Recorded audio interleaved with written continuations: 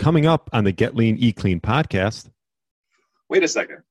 You're telling me I'm going to lose more body fat by laying on my back and doing this tiny little movement for a single joint without a significant load at high reps? So you're basically telling me to burn as little calories as possible while I sit here and do this little freaking exercise, and somehow that's going to get me better? No. There's a more efficient way to do this stuff. And that stuff drives me nuts, right? That is, anybody who markets that stuff is selling somebody a bill of goods that is setting them up for failure, and they should feel horrible about themselves. I'm sorry. Like, you're selling snake oil. Hello, and welcome to the Get Lean, Eat Clean podcast. I'm Brian Grin, and I'm here to give you actionable tips to get your body back to what it once was 5, 10, even 15 years ago. Each week, I'll give you an in-depth interview with a health expert from around the world to cut through the fluff and get you long-term sustainable results. This week, I interviewed the CEO and founder of Brookbush Institute of Human Movement Science, Brent Brookbush. We discussed how to self-assess for better movement, common postural dysfunctions, what's wrong in the health field, along with why you shouldn't stretch your hamstrings, the importance of glutes, how to play basketball in your 40s and 50s, and his one tip to get your body back to what it once was. This was a great interview with Brent. We talked a lot about how human movement and how to feel better in your 40s and 50s and beyond. It's a little bit different than most of my other podcasts where we talk a lot about nutrition. This one is more about movement. So enjoy, and thanks so much for listening. All right. Welcome to the Get Lean, Eat Clean podcast. My name is Brian Grin, and I have a special guest, Brent Brookbush, on the line. Welcome to the show. Thank you. Thank you. Glad to be here. Yeah, I've known Brent for a bunch of years now, and he is the president and founder of Brookbush Institute of Human Movement Science. And you've been in health and wellness since, 1998, I have written here. Is that right? Yep. A little over 20 years now, man. Long time. And I found Brent actually through a lot of his YouTube videos. He definitely has a good presence on YouTube. And now he's converted it a lot onto his website where he has a bunch of certifications. Like I did his human movement specialist certification. And then you have 2 other certifications, right? Yeah, we launched the Certified Personal Trainer certification, so you can do that through our membership platform. And we have another advanced credential for manual therapists called the Integrated Manual Therapist. We thought that was important to bring to that area of the rehab to performance sports medicine spectrum, the idea that, we can integrate all of these various techniques to be more outcome or to get better outcomes. And of course, being evidence-based too around that manual therapy and integrated manual therapy is huge as well. Yeah, and the reason I wanted to have Brent on is just a different angle. We talk a lot about nutrition, but today we're going to talk about how you can do some things, simple things, everyday things to help your body move better. Because if you don't move right, then as you get older, it's just going to get worse and worse. And we know all about dysfunction and whether it's, in your hips or wherever, shoulders. And so I wanted to bring Brent on, and he's definitely an expert in this field. And so I figured we would start with assessment, right? I think that's probably the first step in understanding, how your body can move right. And how do you go about assessing individuals, and how can they self-assess themselves? Oh, good question. So, as a physical therapist, that's one bar where you have these levels of diagnostic assessments and then movement assessments, and then more detailed movement assessments that are driving towards something like an intervention plan that's specific to addressing pain. And then, of course, we kind of move down the spectrum and go, okay, well, do we need these diagnostic assessments if we're just looking at movement? Chances are a lot of times we don't. We can use something like the overhead squat assessment and just look at trying to help people move better. And then we have this other group of individuals who absolutely deserve the right to try to assess and treat themselves in kind of a DIY sort of fashion, right? A do-it-yourself sort of fashion. I think, everybody, going, one of my friends, Kelly Starrett, right? He has the Ready State, and it's more or less a coaching platform. And he talks about how everybody has the right to try and fix themselves. And I think that's very true. It does create some very hard challenges, though. Because how do you teach somebody how to assess themselves without also having to package in all of this anatomy knowledge, right? And maybe even beyond that, what is an assessment? Because it sounds real easy to say assessment, but when we learn assessments in school, man, we're talking about reliability, sensitivity, specificity. We're talking about math, right? We're talking about what are the probabilities attached to these assessments. So you got to realize there's a spectrum of assessment is kind of what I'm trying to lay out, right? We have all the way from I'm a doctor, I'm going to do this sort of assessment, to I'm more in sports, coaching, training, I'm going to do this level of assessment for movement, and then we have the DIY guys. So what can you do? Well, you can do an overhead squat assessment. I think that's a good place to start. I think that's a great general assessment. It is reliable. It is sensitive. And it gives us some good quality information that we can use to dial in your intervention plan, your corrective exercise plan, your warm-up plan, your movement prep plan, whatever you want to call it.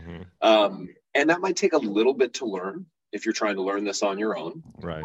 Or you could probably, what's ideal, and I know this is not everybody has access to this, you probably should reach out to a professional to have an evaluation done for you. Even if you do a Zoom session, right? That's become really popular now. I think it's still worth having that Zoom session to go, okay, I did my overhead squat assessment in front of a professional who's used to using this assessment, and he recommended that I go after this sign and then this sign next, right? So I have my top two signs. I have this one first and this one next. And these are the movement prep strategies for each one of them, right? So it doesn't have to be this like, I'm going to be with a personal trainer forever, or I'm going to be with a physical therapist forever. But I can honestly say that getting past the DIY stuff, getting past that assessment step is helpful if you can do it. Because if you got to learn assessment on your own, it's going to be a little frustrating. It's going to be a little bit of a challenge.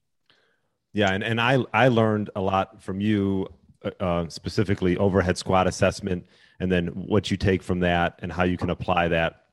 But I agree. I think it helps to have a third party who has some experience to do that, and then give you just sort of a program to move better. And because, if you want to start, a lot of my clients, obviously want to start lifting weights and putting load on.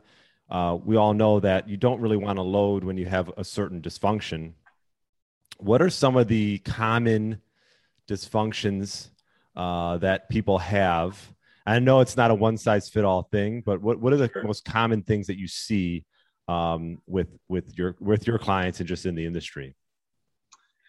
Yeah, so this kind of goes back to what we were talking about with the overhead squat assessment, and then how could we potentially address this DIY thing, which I think is really interesting, and who knows, might be the next business I work on building. I know I've talked to Kelly Starrett about it, who has this coaching platform.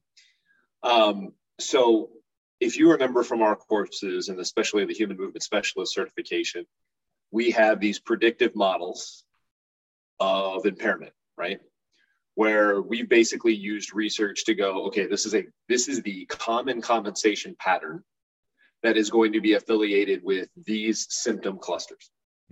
And the interesting thing is we can predict a lot of the dysfunction that people are going to fall into. Right. It's not like, for example, feet turn out, right?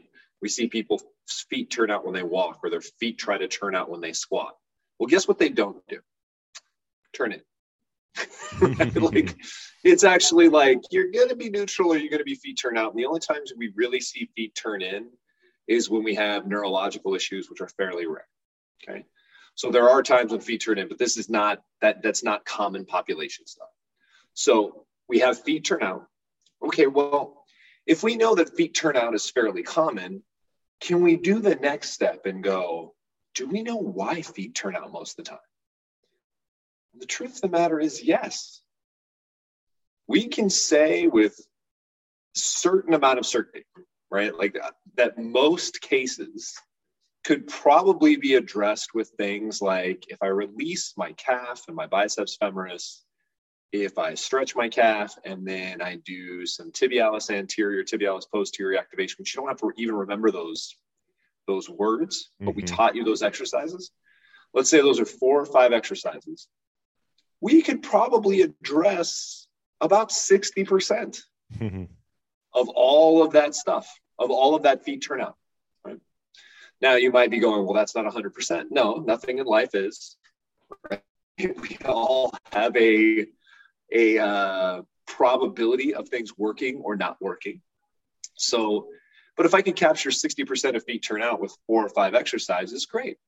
And then we could just kind of move up all the different signs. What are the signs that we see most common? So after feet turnout, maybe it's feet flatten. Maybe it's knees bow in after that. Maybe it's an asymmetrical weight shift after that. We create programs for that. We could potentially create a screening of sorts where if you kind of think you see certain things in yourself, you give these movement prep exercise interventions a try and see if they work. Now you got to be prepared to fail, because even 60%, that means 40% of people aren't going to see a difference. But if we're just talking about do it DIY for super low cost, right, then yeah, it's worth a try. And are you going to hurt yourself with home exercise? Probably not, right? Like the chance of you hurting yourself with home exercise, if you're not already experiencing pain, is probably slim. So if you think you have feet turned out and instead you have feet flattened, or you think you have feet turned out and actually you have like knee valgus, is doing the feet turn out program going to kill you? No. It just may not work as well as the knee bow in program, which eventually you will get to through trial and error. I think that is definitely on the way. I don't know if we'll end up doing it. Obviously, with being an educator for my colleagues, like there's a huge amount of work to be done there. But I think there are guys out there who are really trying to get into this coaching thing. They're really trying to make that offer available to everybody. And I would hope that my academic work, being these predictive models of impairment, can somehow link up with one of these guys trying to do coaching, and we can create a really great DIY platform. Yeah. And I mean, you bring up a good point in the sense that you got to do a little education, but like your calves being tight probably leads to a lot of dysfunction. Like you mentioned, maybe 60% also probably people who lack like what's called dorsiflexion, right? So they can't necessarily, their knees don't track correctly. But you can find that out about yourself simply by doing it. And Brent's referring to doing like your own overhead squat assessment, where just so people understand, you have your hands straight up, right? Toes facing straight ahead. And you could do it in front of a mirror and at least get an idea, like what kind of movements and do I have any dysfunction when I go down into a squat, correct? Yeah. I mean, you could just do a body weight squat. It doesn't even have to be with your arms over your head. If we're just looking at lower extremity stuff, we're just looking at your legs. Right. You could just look down and be like, can I squat with my feet straight?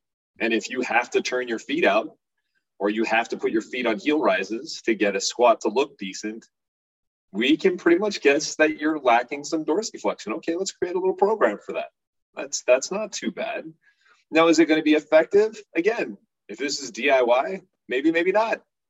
But, it's worth a try. I think most people would be like 60%. Don't think, when I say most, I mean 9 out of 10. So if you're one of the people who it doesn't work for, don't freak out. But, I think we can handle a lot of it just by going, okay, yeah, this is how you do a release technique for your calf. This is how you do a stretch for your calf. We could even try to show you an ankle mobilization.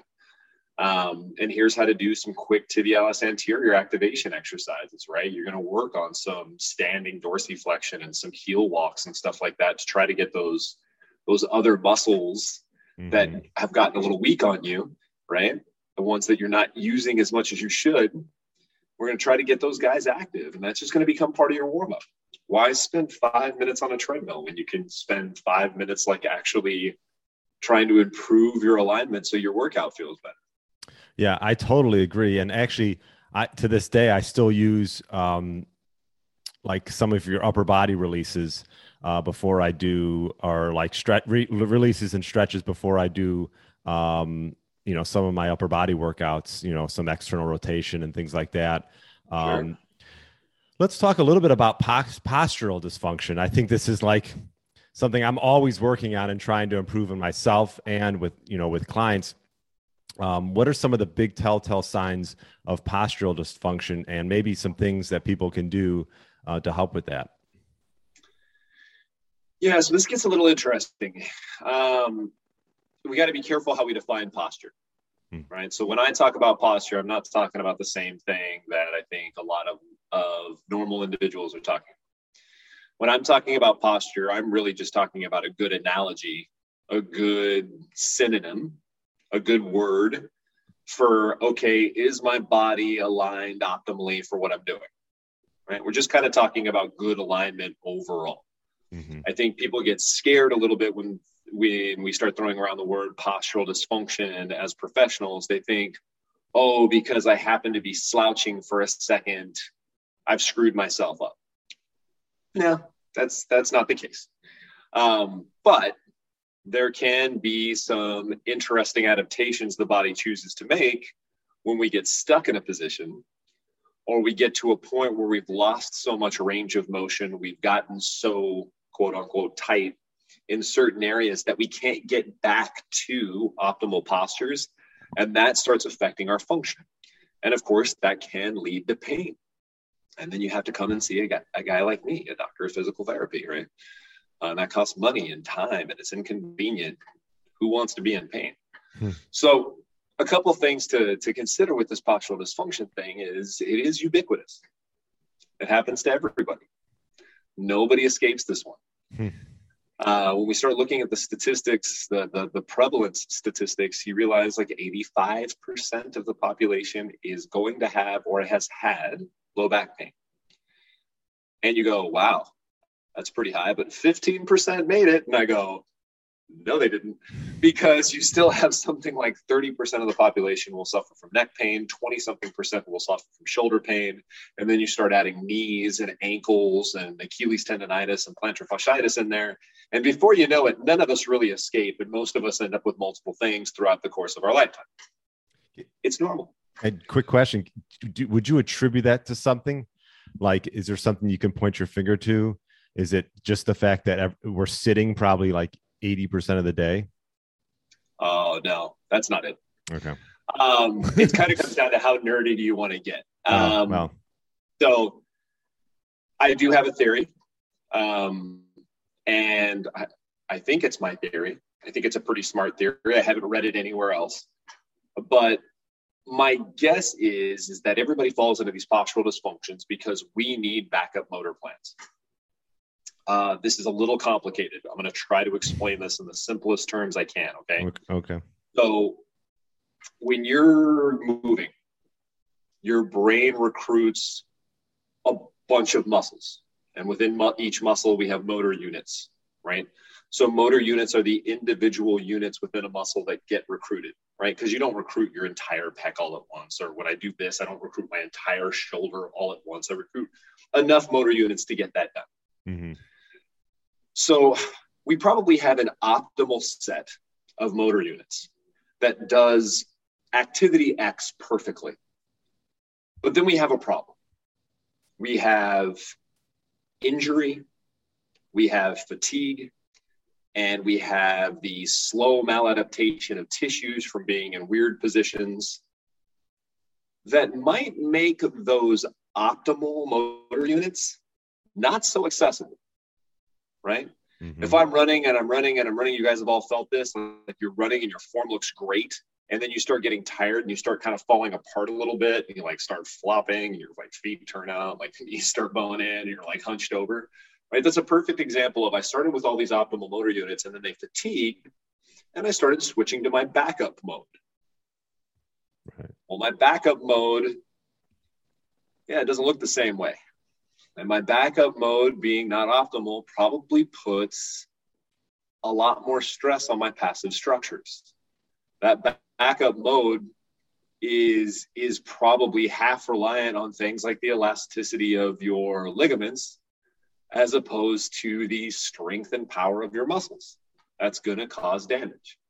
Now, there's things in the brain that kind of lead me to believe that this is the case, right? Like we have your cerebellum has its own, what is it called?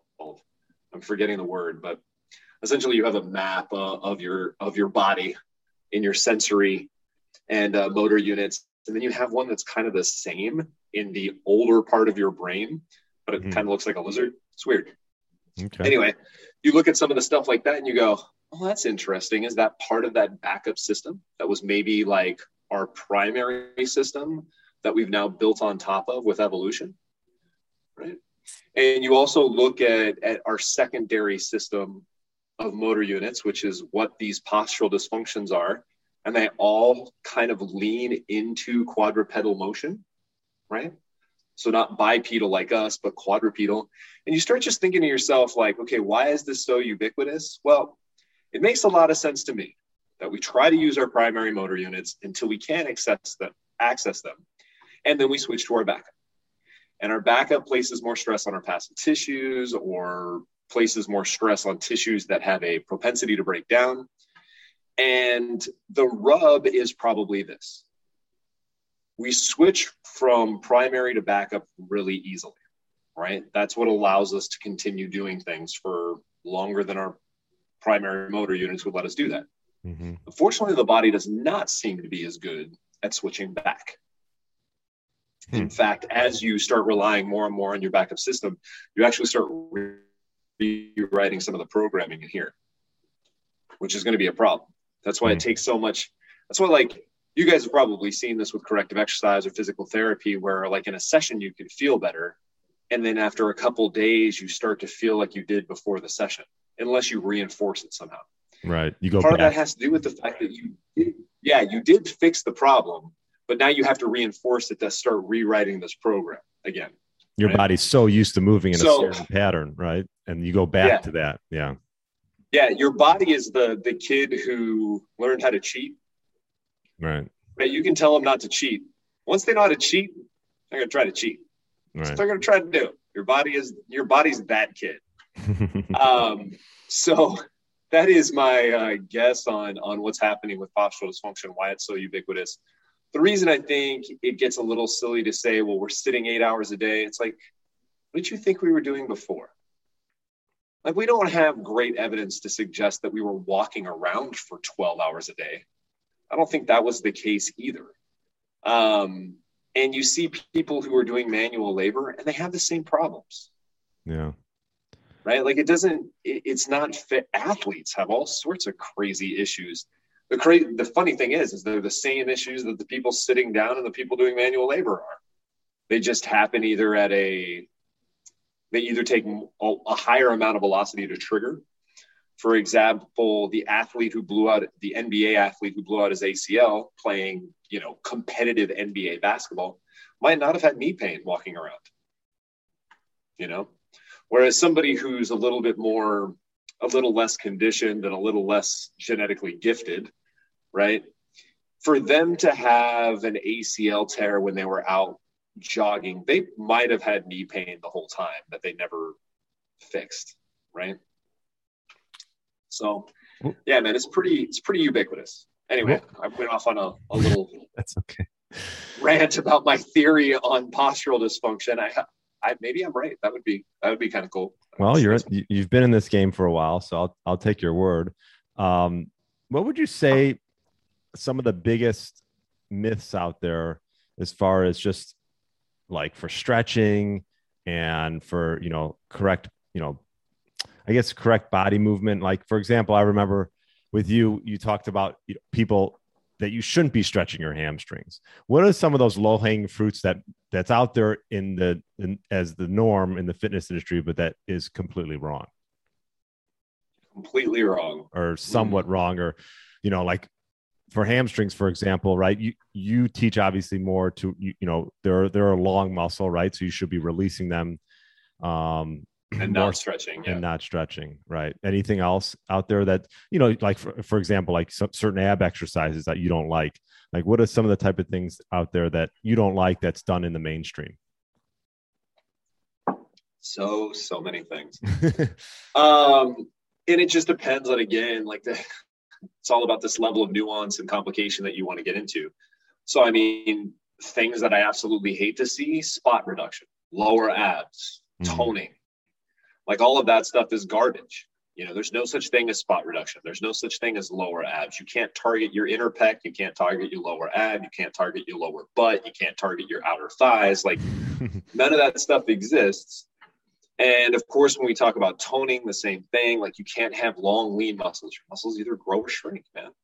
And you're going to either gain body fat or lose body fat. And when we advertise that people can do these things, like they can spot reduce their lower abs with this exercise, doing higher reps by lying on the floor and doing X, you start going, wait a second, you're telling me I'm going to lose more body fat by laying on my back and doing this tiny little movement for a single joint without a significant load at high reps?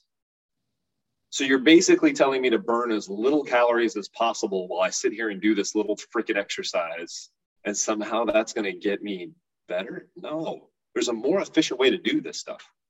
And that stuff drives me nuts, right? That is, anybody who markets that stuff is selling somebody a bill of goods that is setting them up for failure, and they should feel horrible about themselves. I'm sorry. Like, you're selling snake oil. So stop. Because the truth of the matter is with that stuff, there is a cost. People forget that motivation is not unlimited. People forget that time is not unlimited. People forget that energy is not unlimited. And when you have a client come in and you give them something like a lower ab workout that is almost guaranteed to fail, you have cost them motivation, you have cost them time.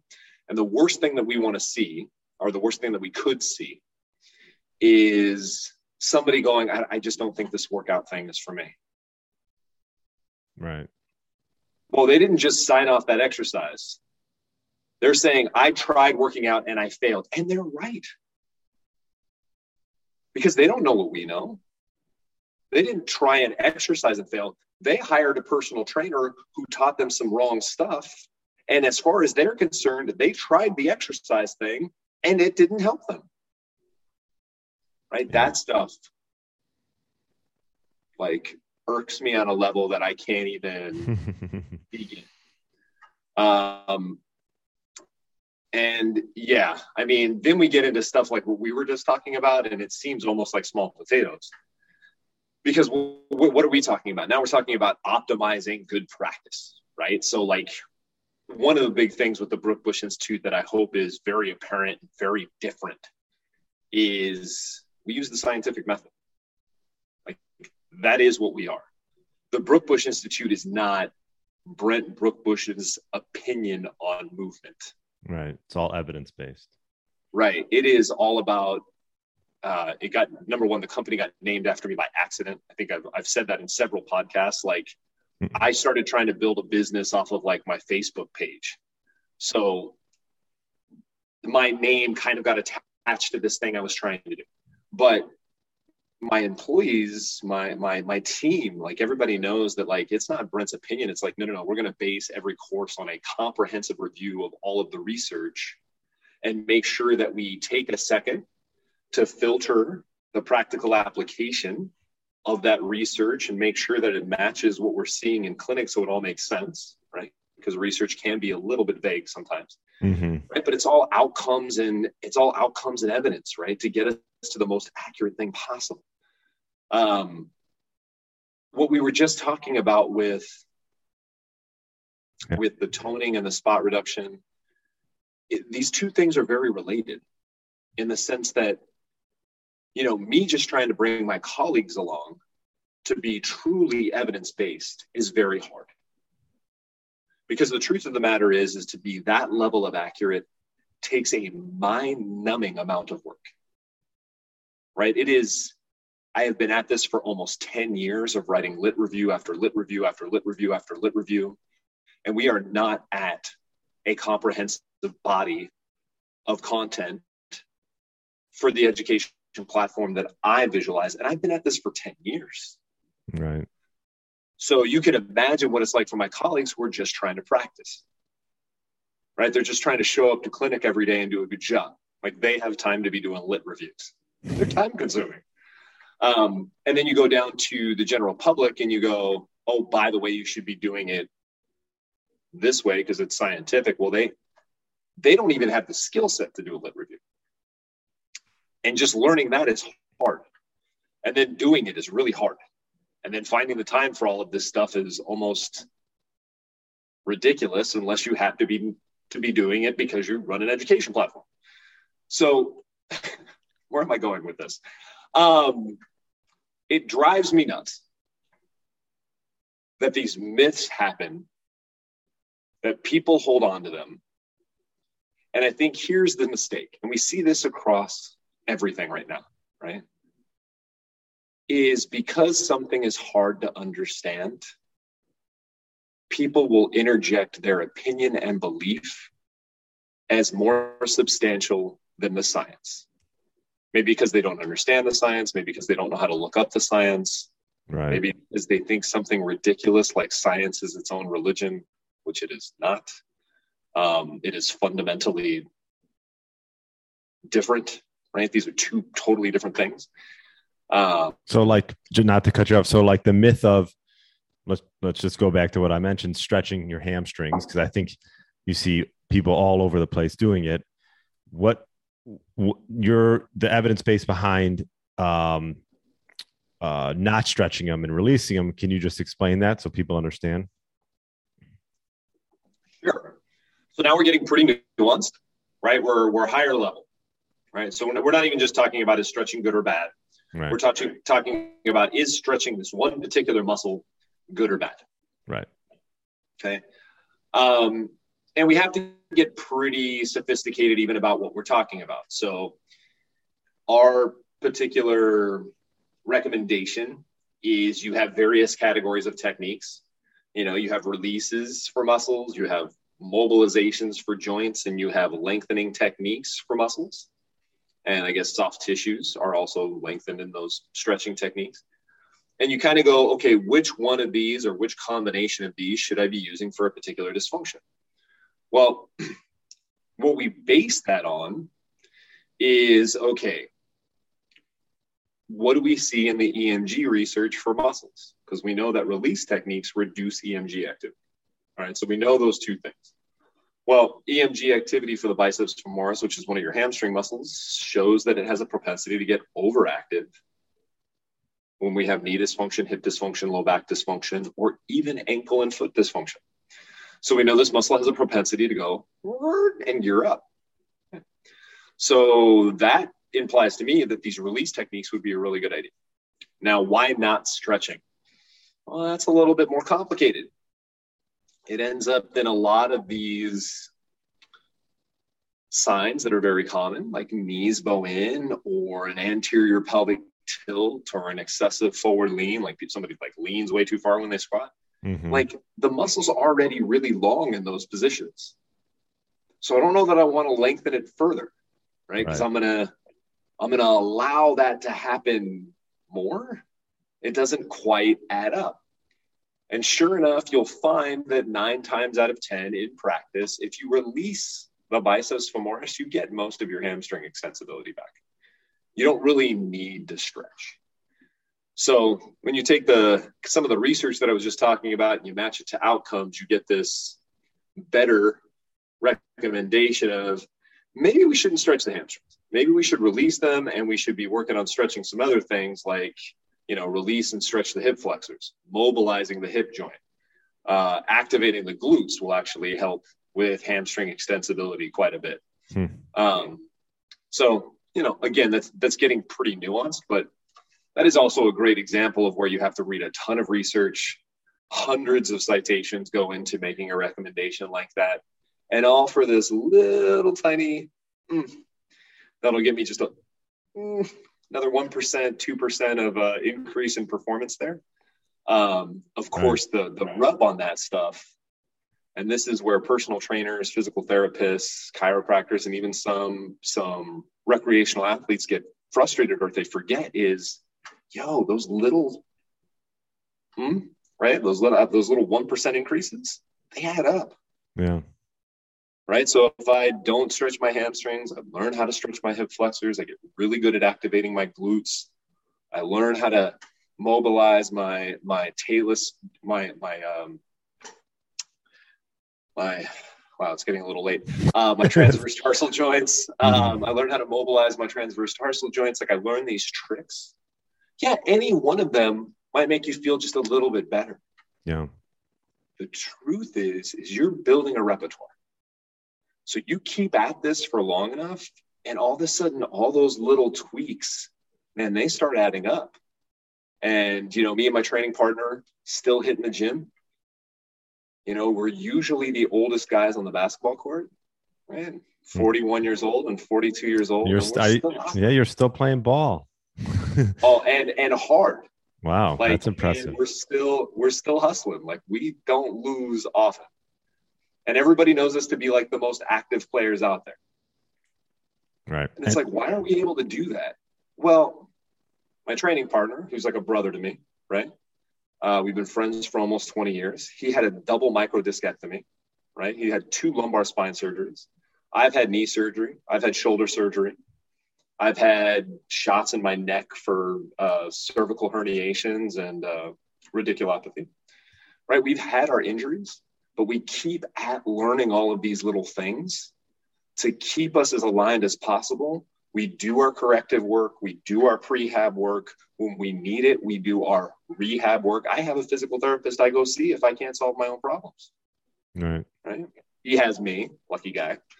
I always joke that he has a better physical therapist than I do. It's really hard to treat yourself. Yeah. So, but I think you bring up a good point. I mean, more people, first of all, people are living longer. And I think quality of life is obviously at the forefront, and everyone wants a long quality of life. And we always look towards, nutrition, which is a huge piece to the puzzle. But, I see so many people, like I'm a big golfer who, they're sitting all day, they're in their cars, they just go out and start playing 18 holes, jump in a golf cart, get out, swing, jump in a golf cart. And it's like, there's no prep, there's no warm up, there's nothing to it. And I'm thinking to myself, eventually it's probably going to add up and there's going to be some type of injury. They have no upper spine mobility, T-spine mobility, things like that little things that they could do perhaps hip mobility. Hip mobility before they play golf. Right. Yeah. I mean, we just saw that the articles on Tiger, right? After he came back from his surgery and he was doing glute activation on that was actually written in an article. And I was like, hallelujah. Yeah. Like some of this stuff is actually finally starting to hit. And professional athletes have been on top of a lot of this stuff. I mean, you do have some sports that are like still in the Stone Age, and you still have the contrarians who don't want to pick this stuff up, even in professional sports. But when you look at Tiger and Tiger's career, and, I know he's had a hard time with his comebacks, but like he has come back to some level. He has been able to get himself back to professional golf level play, even after a lot of low back surgeries. He hasn't just had one, right? And he works at it. Like he's literally working 3 hours. I'm not saying someone has to do 3 hours of pre-round work, but he puts that time in. And I remember they were talking about, when he came back, one of his comebacks, he's had a few, where like he talked about he couldn't activate his glutes. And people were like semi making fun of him, but there's a lot of truth behind that. Let's talk about the glutes for a bit. Sure. Biggest muscle we have, right? By volume, yes. Yeah, right. I tell people that. Yeah, I don't think everyone realizes that. How important would you say is doing glute work and activation and things like that? it ends up, I talk about this a lot. We actually had shirts for a while that said "Got Glutes," and it's gotten kind of popular to have really big glutes, and I'm all for it. Right. Assuming that you're actually doing it by working out and not injecting stuff into your buttock. Don't do that. But it ends up, you look at the research and your glutes are like your primary stabilizer for your hip. And strong gluteus medius leads to better side-to-side stability, frontal plane stabilization. Your glute max has a lot to do with like stabilization of the lumbar spine and sacroiliac joints for you, these various fascicles that cross these joints and intersect with these fascial sheaths, right, which is connective tissue sheaths. They have a propensity to become underactive. Like your glutes are a little bit prima donnas, right? Like if we're going to like give them a personality, they're kind of like, well, shit ain't perfect, I'm out, right? Like that's the glutes. As soon as there's any dysfunction from low back down, including like if you stub your big toe, like your glute medius and glute max like start inhibiting, right? They start like turning down. So to get in the habit of like constantly trying to turn them on and make your glutes stronger is probably really good practice for injury prevention.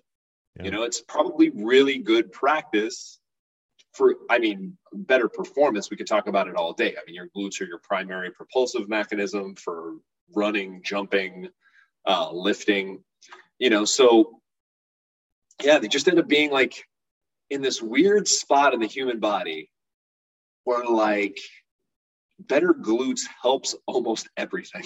Mm-hmm. So, what type of things could people do? Like bridges and clamshells and things like that? Well, we have that quick glute activation circuit video on YouTube.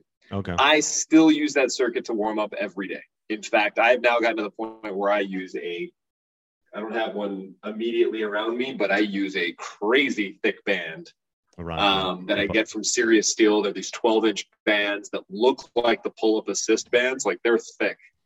And I'm like, I'm going to get my glutes there because you know what? Knee pain is kind of my Achilles heel. It's weird referring to my heel and my knee at the same time. I teach anatomy. Anyway, but I know that like if I keep my glutes strong, my knees hurt less. So, I do that quick glute activation circuit anytime I'm going to do lower body anything, anytime I'm going to do basketball, drills, whatever. Get that quick glute activation circuit, get them going. And then, of course, contrary to the stereotypical male in the gym, be a little sexist here, I spend a lot of time working lower body. Yeah. If I'm going to skip a workout, it's not leg day. Right. I'll skip upper body day because when it comes to your long-term function and when it comes to sports performance, legs are king. How much you can curl is not going to have a huge impact on you as a 70-year-old. Right. The fact that you can still do lunges at 60, 65, that's going to have a huge impact on your long-term function. And so your glute activation circuit that you do that, you don't necessarily do you do that every day, or you just do that before you're going to play basketball or do lower body workouts? Is that right? Yeah. Now, if I have pain, then I might do it every day. Okay. Maybe with a little lower weight than I do on leg days, right? Because if I'm doing it twice a week, I can get away with doing a lot more weight, challenge myself. But, the first day we were allowed to play full court basketball. Yeah. Right, because I couldn't play full court basketball for a long time. I was basically allowed to work out with my training partner during COVID, and that was it. Right. Which is rough. First game back, second game back, I tweaked my hamstring a little bit, right? Playing full court. Right? I had to run up and down the court. So for 2 weeks, I did glute activation every day. Right? Because we kind of mentioned at the beginning of this call, like if you get your glutes stronger, it actually reduces tone on your hamstrings, which means there's less stress on your hamstrings. So my hamstring can heal. I can go back to normal function. Occasionally glutes get mixed in there a little bit more often. But generally speaking, when I'm healthy and strong and I'm not trying to fight back from something I did to myself on the basketball court, it's right before lower body days and right before basketball. And do you that glute activation circuit? Do you do your releases too? Like like lateral hamstring releases and things like that before you do the activation? Yeah. So I always start with mobility and then I do all my activity. Okay. Right? So release, mobilize, lengthen. I have my routine set out. I was going to say our routine, me and my training partner's routine. Mm-hmm. It's all laid out, ankle mobility. You know, I got to work on some stuff around my knees, my hip mobility. Of course, we do some core and low back stuff because of his history. And then we'll go into our activation stuff, which is going to, for us, obviously we get much more deeper in the weeds because we're still very serious about being competitive on the basketball court. At least as serious as you can get as two guys playing pickup ball, maybe right. some leagues. But with that being said, like, you know, we'll do the glute activation work, maybe some inverter activation, tibialis anterior, tibialis posterior. Then we'll do our core work. Then we'll do a little stability. Then we'll do a little reactivity. Then we'll do our full body movement. Now we're nice and warm. We've turned on all the stuff that has a propensity to turn off. Then we do our resistance training. Then we go and do basketball drills. Yeah. Yeah. Or so play full court and beat up on the youngins. Yeah. So if you're listening and you want to play basketball in your 40s and 50s, it's going to take some work, right? It does. Unfortunately, I wish I could say I could just jump on the court without a warm up. Right. And it's like, I can't even think about it anymore. Like it makes my knees hurt just thinking about jumping on the court without a warm up. And I wish I had started earlier, because I had a knee surgery, and I kind of wonder, like, if I had started earlier, you know, I used to be able to dunk all the way up into my early 30s. Sure. And then after that knee surgery and like school and trying to stay in shape and letting myself go for a couple years, like, I definitely am still athletic, but I don't quite have the first step. I don't quite have the vertical I used to have. Right. One question I like to ask most of the people I interview is, we're going to give one tip to an individual, like, you know, we're both in our 40s, or I wouldn't say we're middle-aged. I don't consider myself middle-aged yet, but middle-aged, you know, let's say 40s, 50s, 60s, that they're looking to get their body back to like what it once was 5, 10, 15 years ago. What one tip would you give them?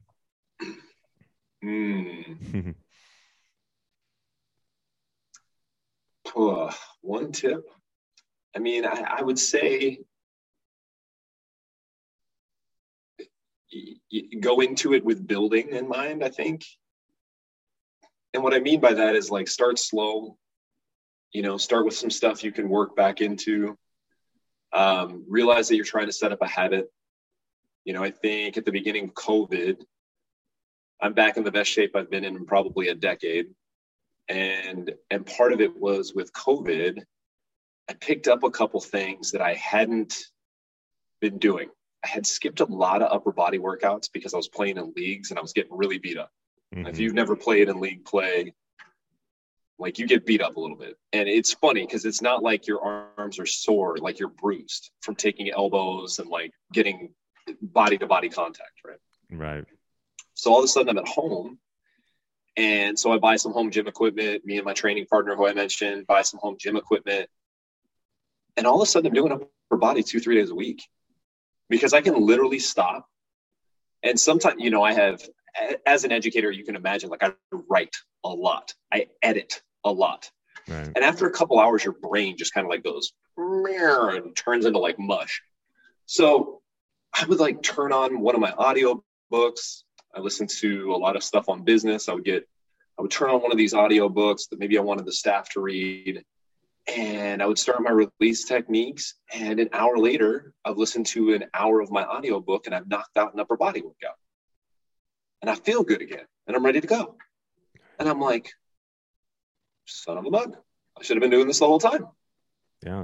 I bought a couple more pieces of equipment. I just have a set of the DBRT bags here at home, right? The ones you can fill with sand or water. And I got some bands. Of course, I do have a giant repertoire of exercises that I'm good at coming up with after being a personal trainer for 20 plus years. Right. But it's funny how, you know, taking this back to what you just said, I went, shit, this working out at home thing, Like my upper body is stronger than it's been in years.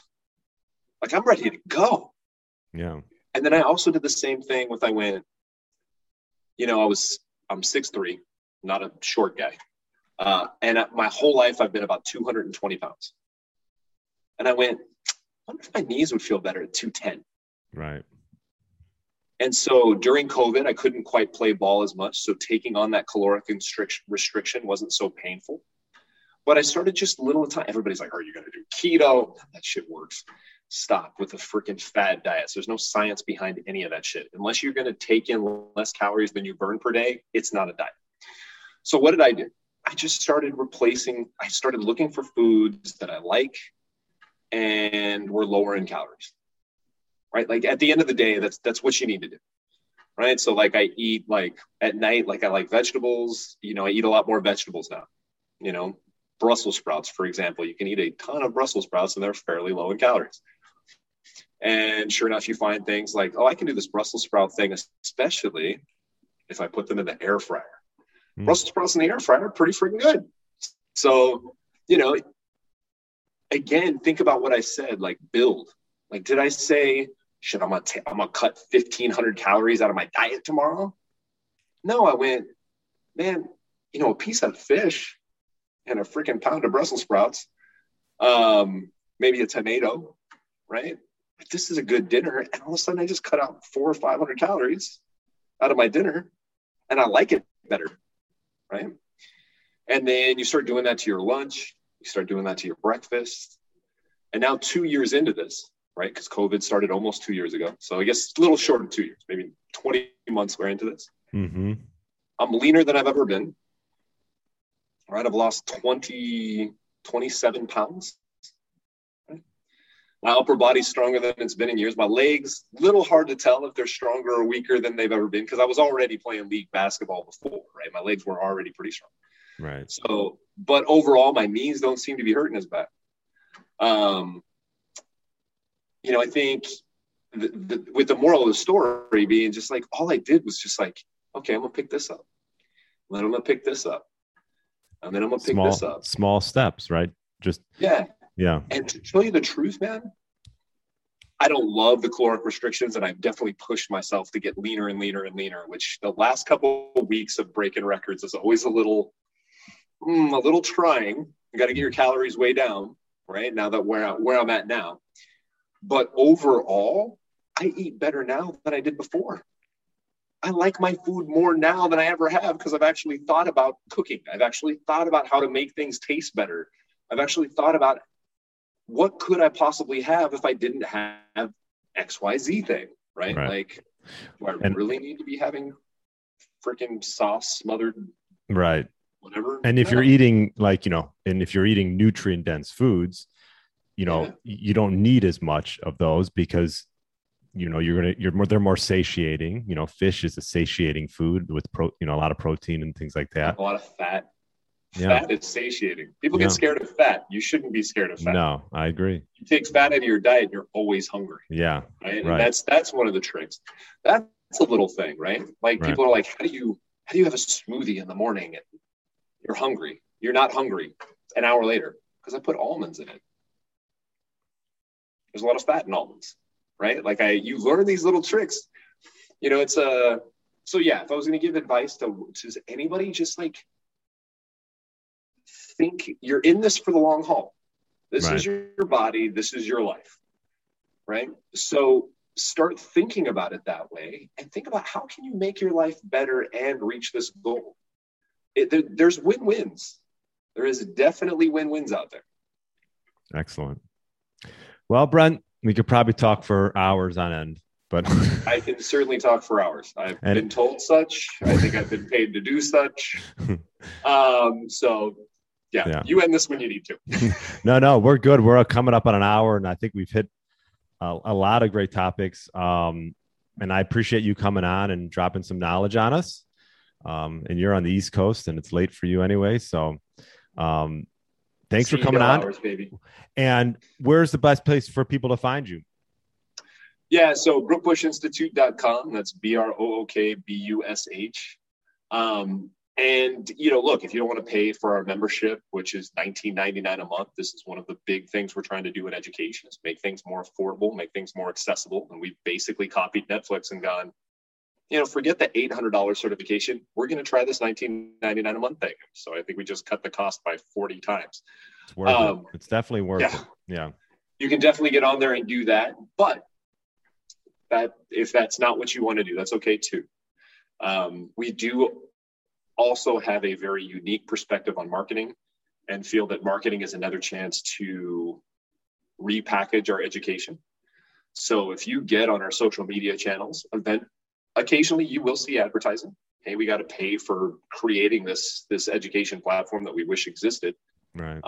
But I think even if you just follow us on social media for free, we give away more content than most education companies provide, period. Yeah. Just on your YouTube channel. I mean, that would be a good place to check out as well. We have we have 500 videos on the website. About 100 of them are open on YouTube. Right. Yeah. Excellent. All right, Brent. Thanks for the knowledge. I appreciate you coming on. You got it, man. Anytime. Hey, Get Lean, Eat Clean Nation. Are you a man between the ages of 40 and 60 years old, looking to lose inches around your waist, have significantly more energy throughout the day, and gain muscle, all while minimizing the risk of injuries?